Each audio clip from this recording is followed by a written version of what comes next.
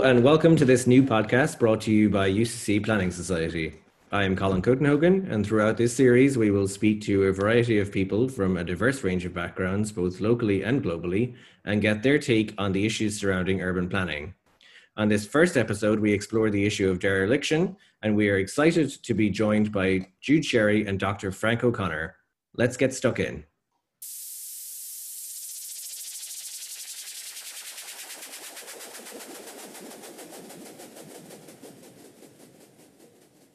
So thank you, Frank and Jude, for both joining us today. And we're so excited to have you as our first guests on our brand new venture on our podcast.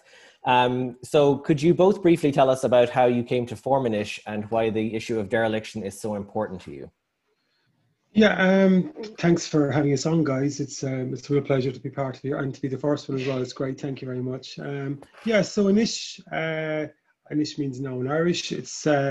It's an organisation that looks at from a systems perspective. So we're interested in systems design, systems thinking, and I suppose foundationally we're interested in sustainability, circularity, responsibility, social justice, and inequality.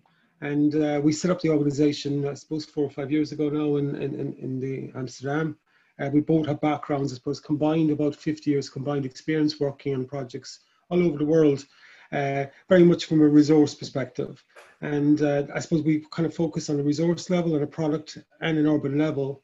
And we have this kind of very simple lens on how we look at urban areas. We look at urban areas in terms of rest, play and work. The idea everyone should have a home, everyone should have somewhere to play, and everyone should have some access to meaningful just work. So this kind of idea of rest, play, work, when we came back to Ireland in late 2018, we started looking we chose to live in Cork City, we chose to live in the city centre, we fell in love with the wonderfully friendly people and the landscape and the architecture, and we decided to look at the city in terms of our model of rest, play, work.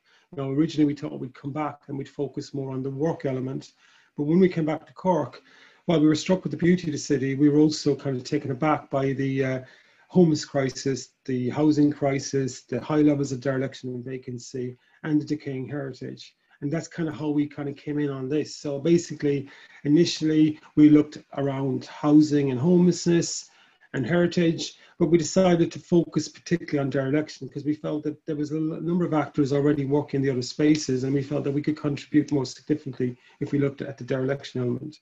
So from day one, when we moved to Cork, we have this kind of process where we shine a light, we challenge, and then we show what the potential is. So it's kind of a very simple process. So we started to document the city from day one. In fact, I'm a bit geeky about this. I actually started a new pad and wrote down, this is, although we were moving here as a home, it also was an immersion. And that's how we take an immersive approach in terms of our work. So we started documenting what we were seeing, chatting to people, taking photographs. And I suppose that's kind of where it started, really. And it wasn't until last June of 2020, where we've been kind of recording information for about 1.5 years at that stage, that we decided to try and start a conversation, and hence how I shared the first property on the, I suppose, big sort of long dereliction thread. Now I shared our first property last June, and we carried that on for the entire year. And around that, we were basically, our interest was, I suppose, really trying to understand why we had this high level of dereliction, and what it meant, I suppose, at a community level, at a local level, to the economy, to the people who lived here, to well-being, etc. And also just to build a community of interest, because we were new to Cork, and before COVID kicked in, we were still working mostly overseas, so our clients were predominantly overseas. So when COVID kicked in, that changed direction for us for our business. So it kind of gave us, I suppose, more of a focus on Ireland, more of a focus on Cork. And yeah, so it's kind of, that's where it started taking off, really, starting with the trade. And then around that, building conversations around heritage, around well-being, around architecture. Us, I suppose, jumping in, deep diving into a lot of topics that we're not experts on. I mean, we're expertise is very much in systems design, systems thinking. But it was, so we were kind of upskilling, uplearning as well, meeting new people, inviting people who were interested to come and do a walk and talk, which is how we've met a lot of people in the city. So we'd walk around the city, we'd chat, and we'd look at ways to change things and what could happen. And I suppose that's kind of the main start. I mean, yeah. So I suppose it was the initial shock when we first got back that the the scale of dereliction in Cork City, but also all over Ireland, but rurally, and in most towns, cities and villages in Ireland has at least one derelict property. I grew up across the road from one that was just part of life. You just kind of come to accept it. And I suppose after living abroad for so long, when we moved back here, it really was a shock again to see the scale it's at, and to know that other countries then have solved these problems. We were like, well, why is it still a problem here, especially when we've got such a high housing crisis? Right. Okay. Yeah. No. Absolutely. And I think that that's something that we as planning students, even, and as future planners, have seen is the light that you both have been shedding on your Twitter feeds and things like that. That I actually got into planning with not even realizing how big of an issue that actually was. And so I think that sharing a light on that is certainly something that is needed for both the kind of planning and for other areas of conservation, built heritage, things like that. So like all different people walking from all different backgrounds. I'd just like to ask you about your kind of motto. I was very intrigued by it, the rest, play, work. Because so good planning puts people at the heart of planning. And so that's kind of, I was struck by the fact that maybe there is kind of some similarity between your motto of rest, play, work and putting people first. Could you maybe speak to a little bit about that? Yeah, well, I mean, I suppose I started out in the late 80s. I'm a bit older than the rest of you guys. And I called for circular economy back in Ireland in 1989. So probably the first person to do it. And I suppose early on in my career, I had very much a product resource focus. So like very much life cycle systems, multi-stakeholder product resources. And I suppose our careers intertwined after a number of decades. And likewise, you come from very product focus. And I suppose we've been working together now for about 10 years. And I suppose really when we got together, we still had that product resource focus, but we were both getting more engaged, I suppose, in a kind of, urban space. And I had always, like in my original degree, I had taken more interest on the people element of technology and design than I had actually in producing stuff. And I suppose that was always there in the background for me. And you were kind of coming very much from a maker, urban sort of space. And so really that kind of rest, play, work element came from, we both sort of, did a lot of upskilling in the last 10 years, haven't we? Absolutely, on a urban level, but also fundamentally from the product background that we both have. Yeah. A lot of the focus is often on the environmental side. So whether it's climate change, whether it's biodiversity loss, whether it's resource depletion. But however, like both design really is fundamentally about how we design better lifestyles for everybody.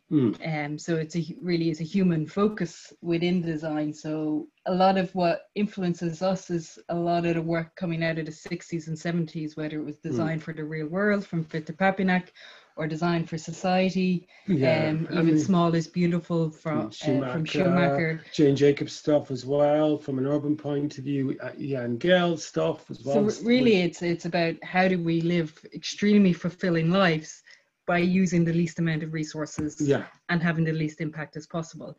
And to do that, we need to put people in society at the center of that in order to understand how we can live fulfilling lives. Yeah, and I suppose, we were kind of, doing a lot of urban stuff the last 10 years, and we love walking and talking and walking. I mean, we're geeky. We go to other cities and we spend the whole time walking the cities and taking pictures and chatting to people and, just love that element. But I suppose we're both heavily kind of interested in the idea how people could become a bigger part of the process. Now, I was lucky enough to upskill in art and sort of self-train in art as well. And I was delighted I got an artist in residency in a social housing project in Wales, probably about, I can't remember, 5 or 6 years ago. And I spent 9 months working on this project where I was immersed in the local community. So that again really increased, I suppose, the people element. I just fell in love with the people, and I tested out like a lot of immersive dialogic approaches, and I suppose explored empathy and trust. And in parallel, you were walking in the streets of Bristol and other cities, and I walked with you, and you were looking at the makers and people and what it meant to cities. And I suppose we were kind of fascinated at cities where a lot of making and stuff and design had happened over the centuries, but where it kind of had gone out into, I suppose, suburbia and beyond, was coming back into cities, and people were coming back into cities. And we were like, well, we want to understand this more, and we want to utilize our skills. And from a sustainability point of view and a resource point of view, we were like, well, you know, if we want to be more sustainable, if we want to be more responsible, if we want to be more ethical, we need people to come back into cities, and we want people to come back into an environment where they can have a lovely place to live. They can have fun on the streets and feel safe, and their kids, they can, from an 8 to an 8-year-old.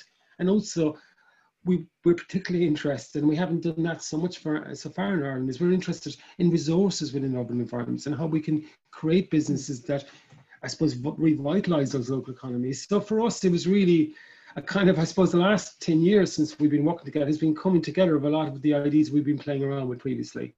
And if you like, coming from Amsterdam then to Cork, and very similar cities in many ways. And Cork's architecture, as you guys probably know, a lot has been influenced by the Dutch and stuff, and you still got some of that remaining. But we were so influenced by a lot of what we'd seen in the Netherlands in terms of how well they've turned things around, and Jude knows much more than I do about this side. And we were like, well, you come back to Cork and you go, well, it's all opportunity. We're actually missing a trick. And I suppose that's the big thing from our point of view, is that if people are coming back in, let's make it a livable city. And I know it's easier said than done, but it's been done in other places. And Cork lends itself so well to making this kind of environment work. And I suppose that's what struck us as well. And like, we've traveled the world. I mean, I've worked in 20, 30 different countries at least and stuff. And you go, Cork is great for this, you know? So I suppose there was that mix of, this is amazing opportunity. The potential is, you know, but we both understand as systems people that it is complex, and there's a lot of factors, and you guys have a key role to play. So we know that. I mean, in fact, my PhD 21 years ago, explored the complexities of applying this at a product business level for full global life cycle. So we know that complexity, and we've worked in a lot of, me particularly, I've worked in a lot of global panels where you look at issues. So we know it's complex, but we also know it's feasible. When you both break it down, I mean, I think that you've hit the nail on the head there. I mean, it's you know, you talk about Amsterdam and you talk about the lifestyle and how that lifestyle could be easily transferred over to Cork and things like that, and you know, both cities with waterways and things like that, whether it be obviously different types of waterways, obviously, but at the same time, anyone that's been to Amsterdam will know, obviously, that, you know, the kind of relationship between the water and the city, it really can't be understated. And I think there are those opportunities for Cork as well. And what I'd like to maybe just pick up on as well is just, you talk about people coming back into cities, and I think that kind of goes to what you both have been working on in addressing the issue of dereliction and things like that, because as we know, the greenest building is the one that's already built. So, you know, what is it, do you think, are the kind of major roadblocks, I suppose, in getting people to use the existing housing stock and getting, you know, the research suggests that, you know, people will be moving back towards cities, but obviously we need to provide housing for them. And as you both have shown, there's a huge amount of housing stock already there. But what are the major roadblocks kind of stopping people, you know, taking up those derelict sites and derelict buildings? I suppose there's a number of smaller and individual barriers to each building. So each building is owned by someone who has a whole variety of reasons why they've let the building go derelict. Now, to tackle each one of those individual reasons would be extremely complicated and costly, for especially on a state level, on a government level. So fundamentally, the way I would see it, and this is some research that's come out of the Heritage Council, their town centre first as well. So it's CTCHC, yeah. CTCHC. So their research looking at vacancy in towns as well has shown that although there are multiple reasons why it happens, fundamentally it happens because it's allowed to happen. So the main thing is that there's no reason why an owner can't do it. Is that it is possible. Now that's not to explain why owners of buildings would let it happen, because there's so many people own buildings, own not just their own home obviously, but own second buildings and second homes that they rent out, that the family live in, or their family members live in, that are used. So fundamentally, I suppose what shocked us is that when we started looking at this in more detail is that we actually do have a dereliction act, a dereliction sites act from 1990. So it's something dereliction has been something that plagues most countries in some form or another. In Ireland, it's been here since the foundation of the state, and probably much longer than that. But what we found was that the Dereliction Site Act is not being enforced. It's not being enforced on a local level, so it's up to each local authority to enforce it. Now, different local authorities have taken different approaches to that. Some have pushed it further than others, like Louth Council and Limerick Council both have CPO'd, so compulsory purchase ordered 100 buildings within a few years. So they've actually taken a lot more proactive approach, and you can see this. We were up in Limerick recently. You can see this when you walk around the city. There's actually signs on a lot of derelict buildings asking for the owners to identify themselves, or other people to identify the owners of the building, notices of CPOs on it, or notices that it will be put on the derelict site. So you can see, as a citizen, I suppose, you can see that active engagement and enforcement that the council is going through the processes, going through the. So I suppose that fundamentally, I think it's that they can, but on another level, it's knowing how Amsterdam tackled its dereliction. So Amsterdam had a massive dereliction problem in the 70s and 80s. It had massive flight to the suburbs. So its population dropped 15% within a 2-decade period. Now, how they ended dereliction was through a number by enforcing the laws that we've got here as well, enforcing building control laws to make sure buildings are structurally sound, but also by making the city livable. So in the 70s, Amsterdam was also a car-dominated city, and it had massive vacancy, big land speculation problems. So a combination of enforcing of the laws, but also making the city extremely livable and easy, where now they've actually outdone themselves in the sense they have another housing crisis, but they only have vacancy rates of 2% across the city. So their use of space is phenomenal. They use everything. I mean, the Dutch are they can be quite inspiring in terms of how they tackle these type of issues, I suppose, really. I mean, they're very pragmatic.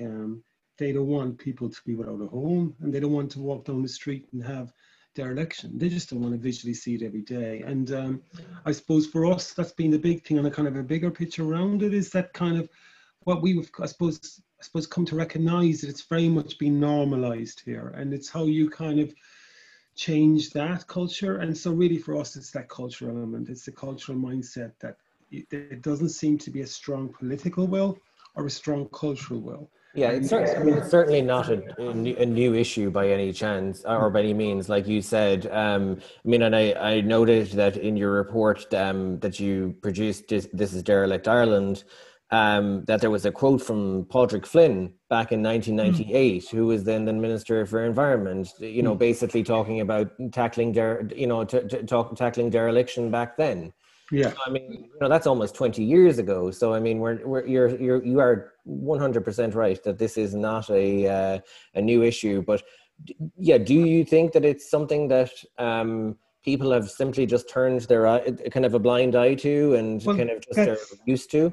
That's something that people are telling us actually quite a lot. I mean, a lot of the feedback we're getting now, some openly and some through direct messaging and emailing and phone calls, is people are saying, they're saying thanks because they started to take it for granted.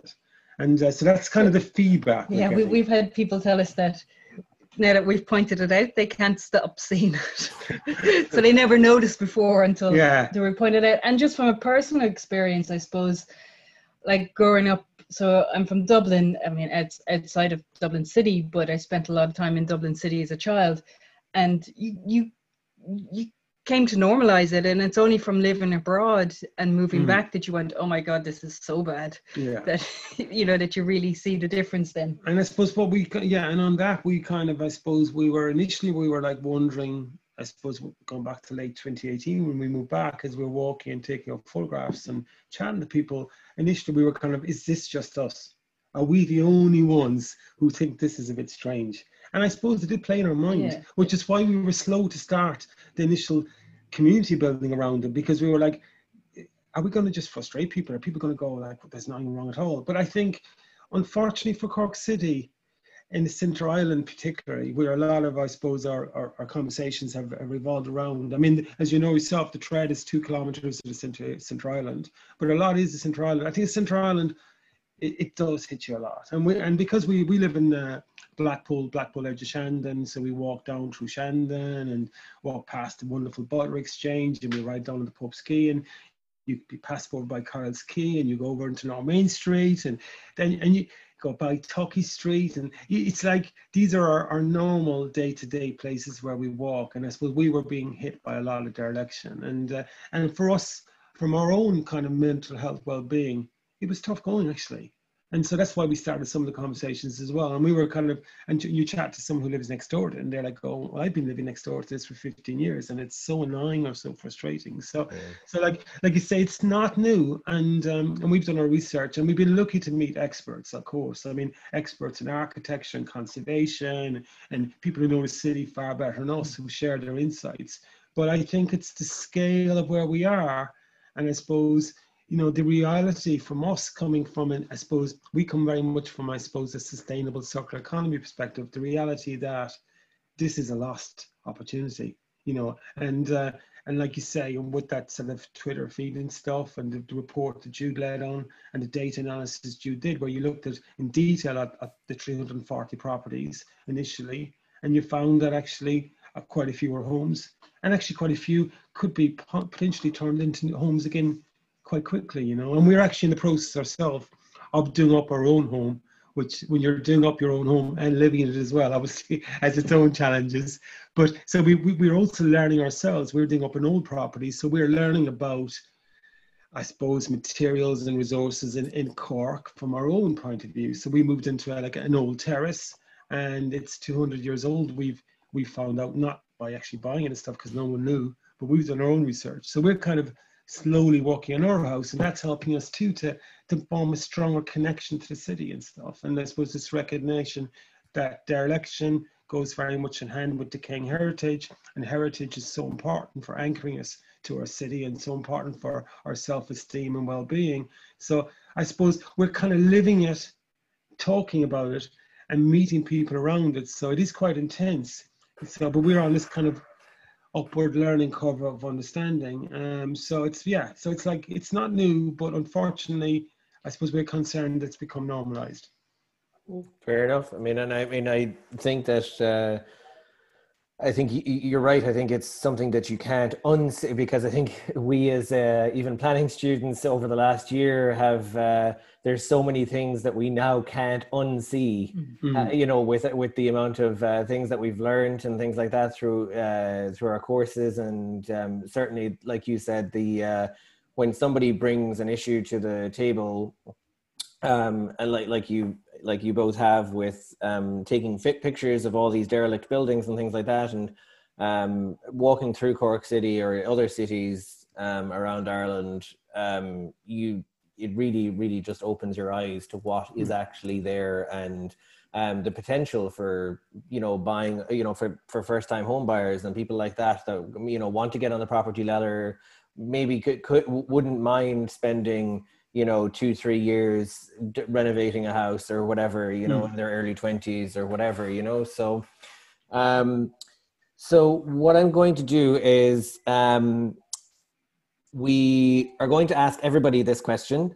So we want to thank you so much both for joining us on our first venture today, and we hope that we can keep going and get bigger and better, as they say. But No, I think both the work that you both have been doing is so integral to the planning world. I mean, I think that the idea of heritage, like you said, the CTCHC program, issues around vacancy, I mean, all of those issues are really at the core of planning right now and need to be talked about and, keep going and keep doing the work that you're both doing. So one question that we're going to ask all of our guests is what is the one issue surrounding our towns and cities that we aren't talking about right now but should be? So yeah, I'm going to think about that. It's a good question, actually. Yeah, I mean, I suppose it's a difficult question to ask from our point of view because we're kind of talking about so many things that we really don't fully understand. I suppose I'm particularly interested in, personally, like we focus so far, Colin, on the city centre and 2 kilometre radius, but I'm particularly interested in this concept of regeneration. And what I haven't spoken about much so far in Ireland, which we're doing research on, and which I've worked a lot on abroad, is the implications for where you start to regenerate a particular area and the implications that has for the local community. Yeah. So I think there's a lack of understanding around the impact it has in terms of displacement. And definitely that regeneration without gentrification, that would be something we should learn from other cities.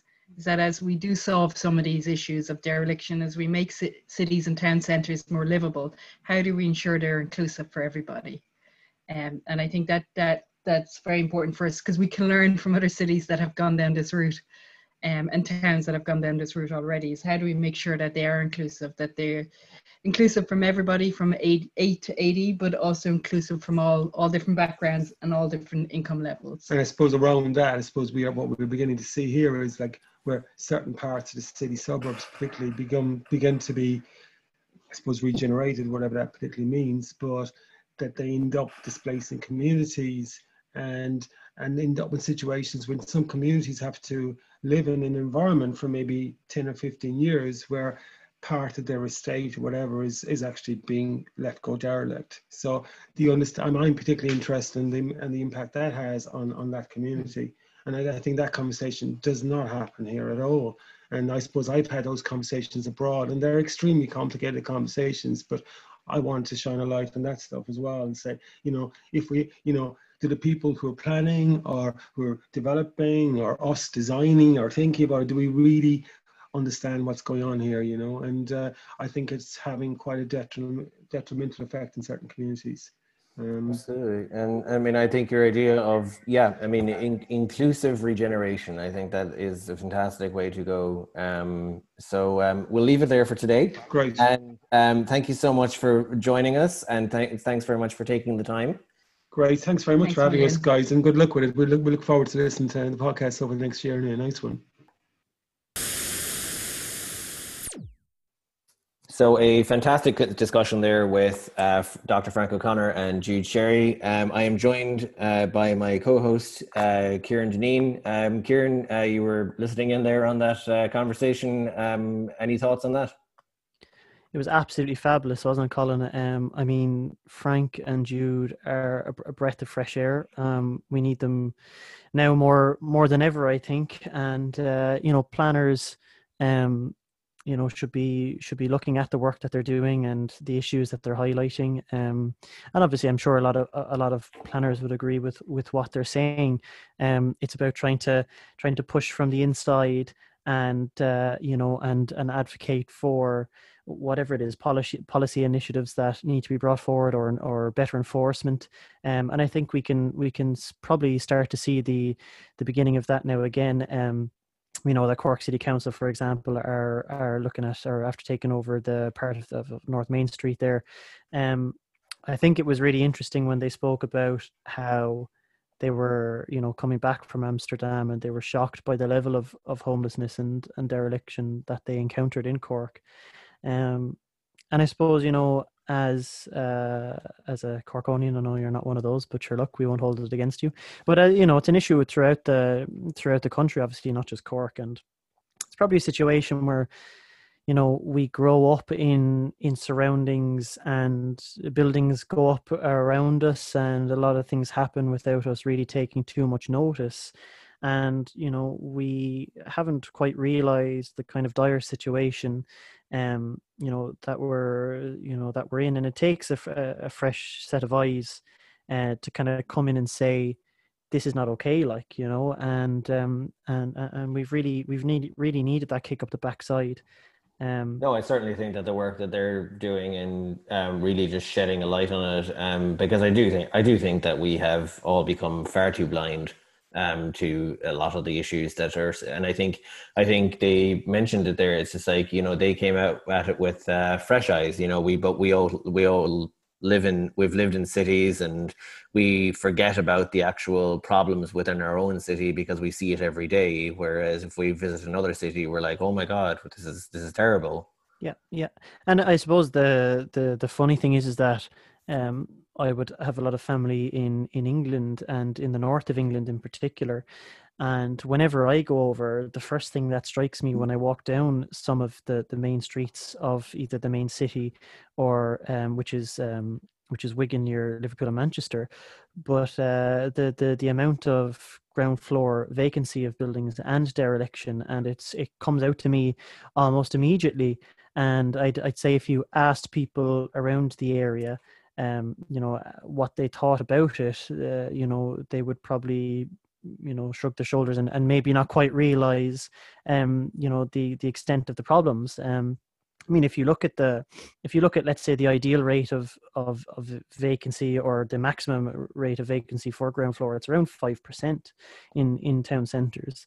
And there's a plethora of towns and villages around the country who would have vacancy much higher than that. And alarm bells should certainly start ringing if you're getting up towards kind of 10%. And yet we know through some of the work done by the Heritage Council in particular that there's been plenty of areas where it's been much higher than the 10%, and yet people haven't realized the extent of the need to address that issue. So yeah, it was fantastic. And I think what we need to look at in terms of dereliction is that if we change our behavior around it, which is what Frank and Jude were more or less saying, is that we should treat it as what it is, which is cultural vandalism. We go after teenagers and young people and adults leaving messes around towns and villages, and we'll say spray painting things and creating vandalism. And obviously people react to that very strongly, and I think we should view dereliction exactly like that, and we should call it out for what it is. Absolutely. Certainly food for thought there, I think, Kieran. And thank you for joining me, and look forward to bringing you our next podcast soon. And thank you all for listening.